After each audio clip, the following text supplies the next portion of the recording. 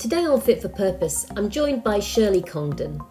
Shirley started off her career as a nurse, but decided to apply her expertise in evidence-based practice to higher education, becoming now the University of Bradford's first ever female Vice-Chancellor.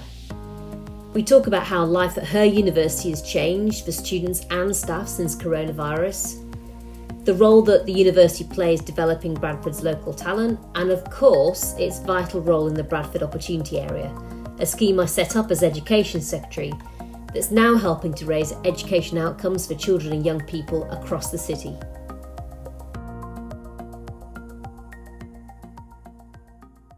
Shirley, thanks so much for doing the podcast. We've all had to live through lockdown over the last few months and lots of people are getting back into the office more now.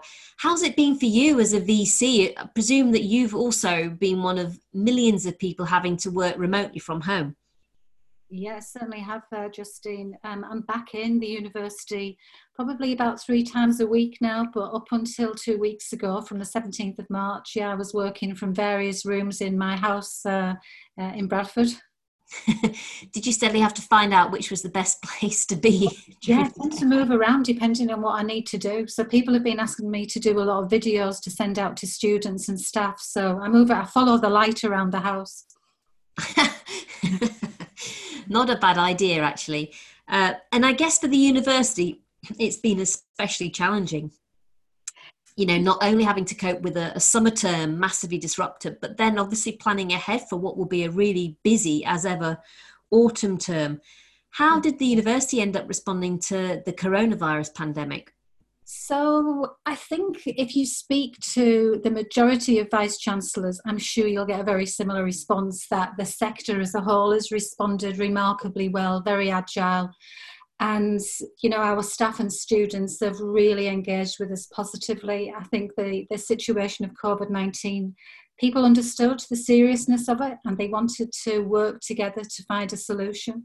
So I think that's really helped people to work together as a big team and marshal the plans forward very, very effectively, because we were almost thrown into it, not quite. We did know it was on its way, so we did have some time to plan. But I think agility and teamwork have been the key solutions to us being able to manage it really well. And I suppose you look forward now to an autumn term that'll be very different to ones that you've had in the past. Are you going to be one of those universities that's very much looking at what's being called a blended learning approach? Presumably you're going to have to find ways to get face-to-face time, but also doing all of that in a way that's safe. Yeah, you know, Justine, it's really, really challenging in some respects because we know we can deliver a quality blended offer and we know we can put in place the right safety mechanisms, but there's increasing challenges from different sources of society really now saying, well, is it safe enough, and questioning the evidence and questioning the steps that have been put in place. I think we're now in a world that Anthony Giddens said years ago where everybody's an expert, and that becomes quite challenging when you want to be collaborative and involve people, but you've got to go ahead and make some decisions that people feel confident with and that they can trust. So I think the challenge is keeping the confidence levels up in our staff and our students and following the guidance, absolutely, but making sure that we make the right decisions that balance out quality education and the safety of everybody. And I suppose also having a bit of flexibility to see how things go as you get underway with the autumn term and revisiting areas when you think you can tweak them and make them a bit better. Yeah, I mean, absolutely. I mean, I think having the period of time since the 17th of March has tested our systems. So we know we can work effectively remotely. We know we can pivot towards online delivery if we need to. And we do envisage that this semester will be a bit of a yo-yoing, really, where we may have to sort of close some modules down temporarily if there's a cluster that happens to be around the university area. And then we'll be back again. So I think we've got to prepare to be as agile as possible. And you arrived, didn't you, at the university last summer?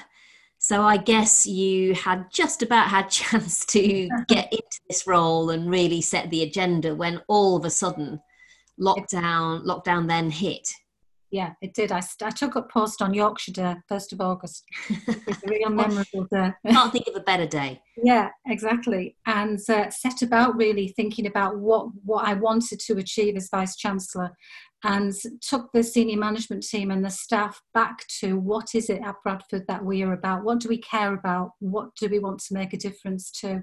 And overwhelmingly, we took ourselves right back to social inclusion, social mobility, driving that for the city of Bradford and the region and the north and beyond through our teaching research and knowledge exchange. So we're absolutely committed to work in partnership with everybody in our region to drive this agenda.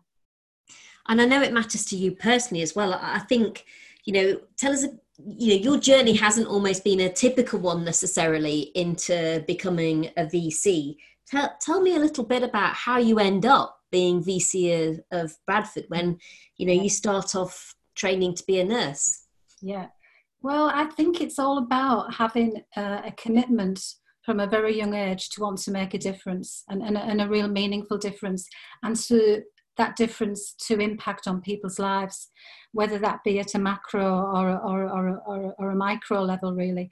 And I think that desire transcends a lot of professions, including nursing, where it's all about people and making a difference to healthy, happy lives at an individual level and a population level. And I think as I went through my career, I began to realise that I could maybe make a bigger difference if I started to get involved in education. And that led me to move into academia and then into university, and seeing lives and a whole system approaches to making societies fairer, as just transcended all of my career, really. And I think it's interesting because one of the things that the university's been brilliantly involved in over the last few years has been the Bradford Opportunity Area, and it's really looked at this link between health and education, hasn't it? It has. I think the difference with the Bradford Opportunity Area is it's focused on four priority areas, one of which is using evidence and research to remove barriers to learning, and the other one's improving access to rewarding careers, and then literacy, a focus on literacy, and importantly the quality of leadership and the quality of teaching in the schools, rather than focusing on the areas of, say, early years or post-16. It's taken more of a holistic approach and centred its activities on trying to work out and understand for the long term, generating an evidence base that we can use for the future. One of the things that really struck me about the Bradford Opportunity Area when I visited it, I mean, everybody was just so fired up about what you were all doing. It was just exactly what I'd hoped to be able to have them work like when we were first designing them in the Department for Education. But it really struck me how you would use that evidence to come up with some simple but really powerful steps, like the Glasses for Classes project. Tell us a little bit about how that worked, but also then the impact that it's had. Well, I think there's been a foundation in Bradford of wanting to work in the area of applied health research. And so the work that's been going on for a number of years now with the university and the NHS Hospital Trust there with the John Wright's team has laid the foundations for the application applied research focusing on people and the Born in Bradford study. And that allowed the opportunity area and this applied research teams to work together to look at the things that affect people every day and children's chances. And the obvious one was a lot of children in Bradford do have problems with their eyesight, and just a simple intervention of testing the children's eyes in school led to this initiative, Glasses for Classes, where you go to the people and to the children in schools rather than, assuming that people will actually go to the opticians and get their children's eyes tested. So it's understanding the communities and their needs and their values and their concerns in order to make an impact. If it's not centred in the community, then I don't think you will get the impact. And it's really about having those local priorities owned by communities so that they're not having change done to them, they're fundamentally part of it themselves, I'm thinking. No, that's right. And I mean, the term that we're using is a city collaboratory, so that the word collaboratory is a bit of a made-up word, really. But It's a word where it's meant to indicate that we're working in collaboration with the people of Bradford and asking them what their problems are, and then identifying if we put our efforts in this part of our active action research and applied research, that would make a bigger difference, because it's generating the problems from the community's perspective that we want to solve. Tell us a bit about what the university specifically, the role of Bradford University within that opportunity area, because obviously there were lots of primary and secondary schools, you know, a wider education system, but, you know, Bradford's got you as the university. It's a crucial anchor in a sense for opportunity. How do you feel the university's contributed to the opportunity area? Will contribute significantly. I mean, I sit on the Opportunity Area Board, and a lot of our academics are involved in it in different ways. One of the key things is our access and participation plan that we've developed, sort of in collaboration with the Opportunity Area, is helping us to develop a whole system approach to that pipeline of students, and starting off as young people living in the community and maybe being part of the Born in Bradford study, and moving through and taking all of that learning and integrating it into every step of the educational pathway. With the university being perceived as being at the end, it actually needs to be involved in the beginning as well, so that it can learn how our young people and our families live and learn together, and the best mechanisms and approaches that we can use to keep narrowing the attainment gap and making sure that it's connected, that the university isn't seen as isolated, but equally our approaches are connected right across the educational pathway. We can't be successful in narrowing the attainment gap and enhancing social mobility if we do this in isolation. It won't work. We won't crack the issue of working class boys, for example, if we don't work with the schools and the areas in Bradford South where there's particular concerns. So you end up really with one big holistic plan. University's been massively involved as a core part of the Bradford opportunity area. Tell us a bit about what the university's done, but also more generally, what you feel the opportunity area has achieved for Bradford in terms of education. So I think the university's been an integral player in setting the priorities for the opportunity area, and sort of directing and challenging the whole programme to make sure that it's stayed on track and that we've been focusing on the right areas. We've particularly played a key role in supporting the STEM outreach work and working with employers, but more importantly working on the priority 4, which is about using evidence and research to remove the barriers to learning. So we played a big role in that work priority area. I think overall the strengths of the Bradford opportunity area is that it's focused on key priorities rather than particular groups of children. So it hasn't said, let's just look at early years or let's look at post-16. Its success, I think, has been in identifying the key issues and how those can be resolved. So, for example, strengthening school leadership and the quality of teaching generally, improving literacy generally, improving access to rewarding careers, and creating an integrated, holistic approach. And I think that's the benefit of the priority areas, being funded by government but delivered locally. If they are delivered through a strong local partnership where the politics, the teachers, the needs of the communities and the school children, you can be much more impactful and focused. And I think the key thing for me was that it was about having one team with one set of priorities that was really driven by the evidence, and then having the DFE officials part of that team. So rather than it being a Whitehall project done to a community, it was literally entirely joined up with everybody working on the same side. Yeah, it has been. And I think that teamwork's been tremendously successful, and people, I think without exception, have been open to challenge and debate to make sure that the decisions have been the right ones for Bradford and for the children of Bradford, and that these things have been connected. So, for example, when we've had the additional funding recently, we've been able to direct that to catch up for children that have been impacted through COVID-19. But we've also been able to draw upon additional funding from the local authority to strengthen some of that work. So we're bringing the resources together because people know that we're focusing on the right areas. And I think one of the things you did during COVID was, again, bring that health and education lens together. So there was the project around education and food packs, where you're not only dropping off food for people who might be struggling, you're also at the same time giving them lesson plans and the means by which you can give them a bit more support to help their children stay learning. That's right, because the support for parents is crucial. And I think if you are tackling this through a community and a family lens, especially based on what we know about young people in Bradford and their families needing support, it's got to be more than just putting in some additional support with an after-school club, for example. It's got to be more holistic.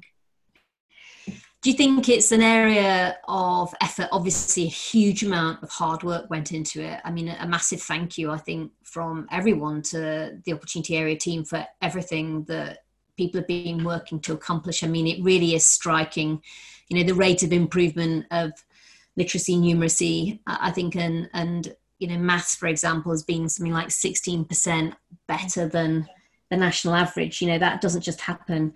Do you think opportunity areas can work in other communities? Do you think that what you've been able to do is something that we could see happen in a lot more places? I think so. I think the key to success would be to identify why it's worked in Bradford and other areas where they've been more successful. And I think the lessons learned being, it's a local authority that has been committed to the opportunity area. The schools have been committed and the university. So you've had key partners that have actually committed from the beginning and sustained their input. I think if it was based on a larger geographical area, that could be more challenging. So you need to have that broad understanding of the place in which you're operating. I think that's absolutely right. And one of the things that really struck me when we set up the opportunity areas was how many of the DfE officials got in touch to say, well, I grew up in Norwich or wherever, to say, can I be involved? So it's this sense of people really being invested in their home and tapping into that motivation that people have to see schools locally get better. No one's probably going to care about education in Rotherham quite so much as people who live in Rotherham. And the opportunity areas were very much about harnessing that innate motivation people have got to see improvement in their local area, but then getting them together to be able to help drive it for themselves. Yeah, no, absolutely. And only just yesterday, I met with two people from a group called Bradford Breakthrough. It's a group of business people. And they were talking about what they could do to help the post-COVID period in schools. So I was explaining to them what the opportunity area was and what it was doing in terms of supporting catch-up work. And, immediately they say, well, what can we do?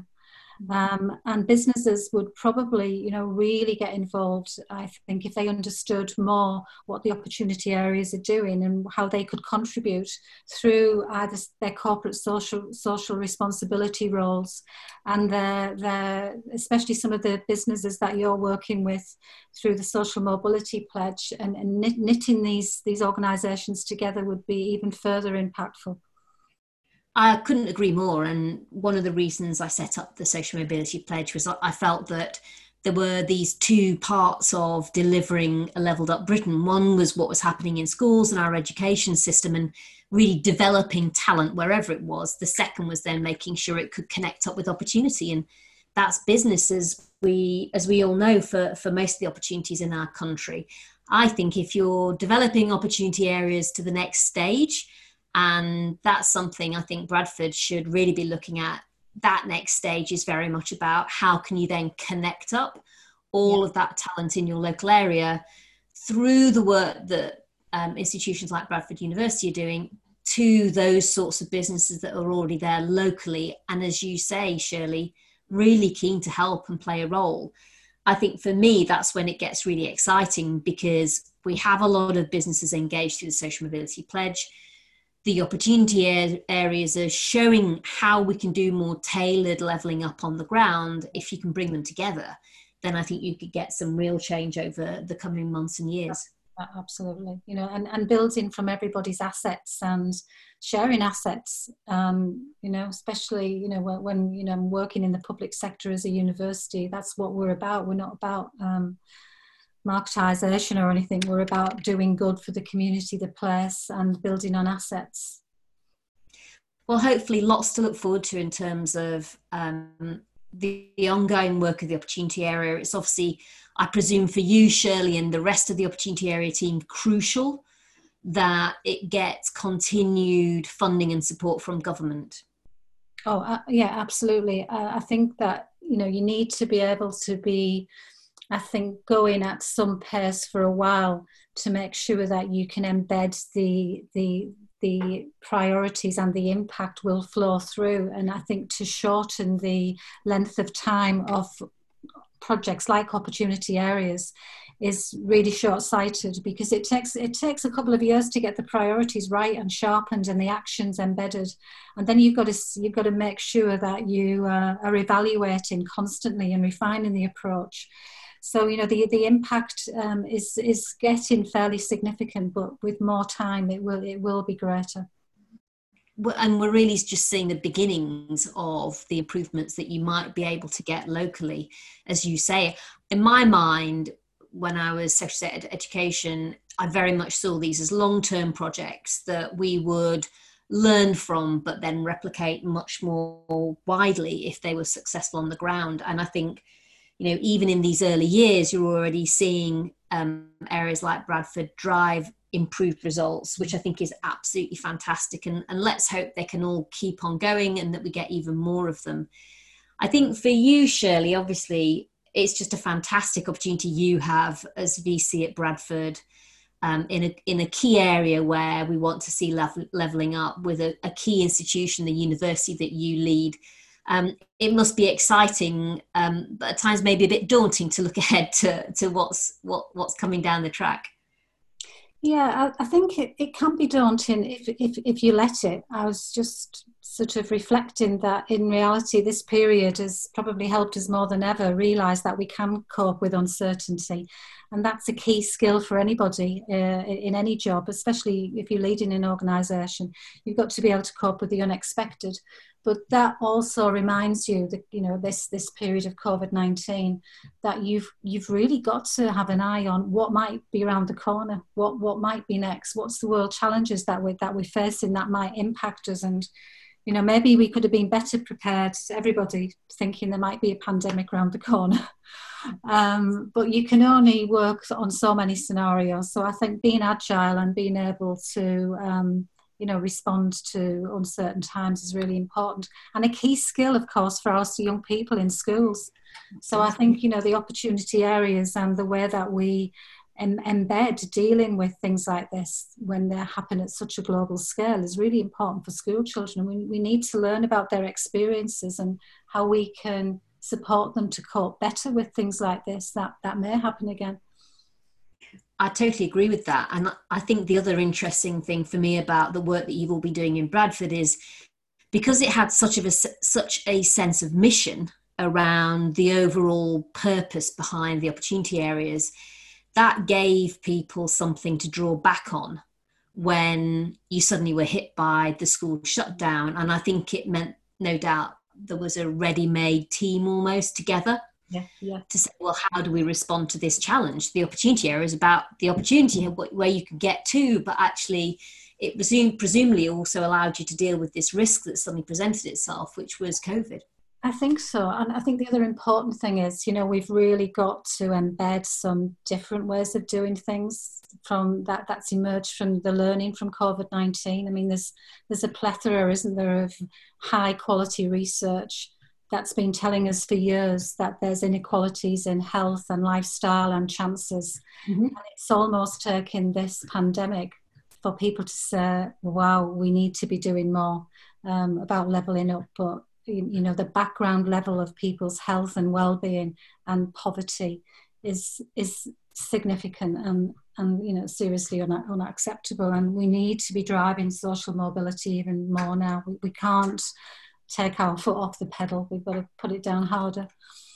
I think that's right, and I think unfortunately what COVID has done is almost taken every single inequality gap that was already there for whatever reason and then made it much wider. So if you were a country that already decided levelling up mattered before, then it becomes even more crucial now. And I think this issue of health inequalities is clearly inextricably linked to how you tackle weak social mobility in Britain, and we've also seen that over the last few months, I think very, very starkly, actually.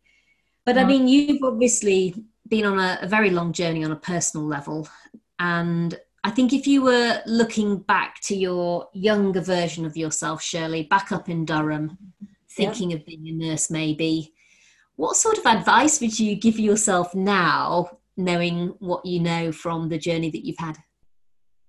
I think the one piece of advice would be to don't doubt your sense of self, really. If you feel that something needs to be addressed and you feel it's not right or unfair, or you can see solutions, don't be shy, really. I think I was probably maybe a bit too hesitant in speaking up when I was younger, and fearful of the received wisdom that was around me that maybe I didn't quite agree with, but didn't dare challenge too much.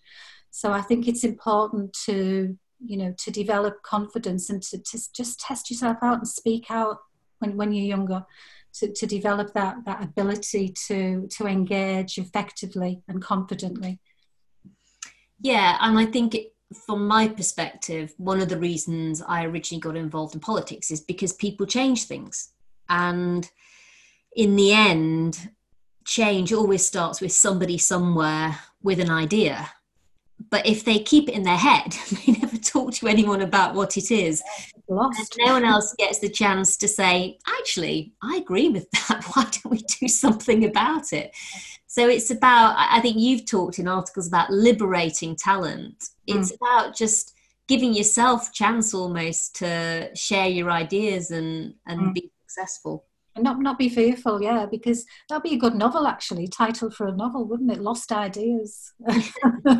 Yeah, I bet thank heavens Steve Jobs didn't not discuss his ideas. They are transformative, and it's people who change things. So yes, it's really good advice. And I think sometimes, I used to worry that maybe what I was about to say was a bit silly, or people would think it wasn't very well informed. And actually I learned over the years that I was probably as well informed as most people. And so what if you say a point that they don't agree with? And people have different views. Yeah, and taking that back down to schools and opportunity areas. That's why we want to improve, literacy and leadership and the quality of teaching, because we want young people to feel that they're liberated to share their ideas. And it starts at a young age. It starts so early. Yeah, it's about changing a social norm. And I hope that the work that the university is doing more widely, which is giving young people, not just in Bradford, but the region, really access to being able to have the chance to get to higher education, do a degree. And I think the work you're doing in the opportunity area, pivotal in that as well, is absolutely fantastic. So Shirley, it's been a pleasure having you on the podcast. Thank you for taking the time when I know how busy it will be in the run up to a brand new autumn term. But it's been great to hear all your ideas and your thoughts and hear your motivation for improving education and levelling up. It's one that I very, very much share. Thank you for everything. Yeah, well, thank you, Justine, for the opportunity. Shirley was a great guest, and it was brilliant to get her thoughts on social mobility and hear how closely Bradford University has been involved in the opportunity area and how it's really been able to boost outcomes in the 3 years since I set it up. Thanks for listening to this episode of Fit for Purpose. If you enjoyed it, please give us a rating and share with your friends, family and colleagues. And be sure to subscribe so you don't miss any future episodes.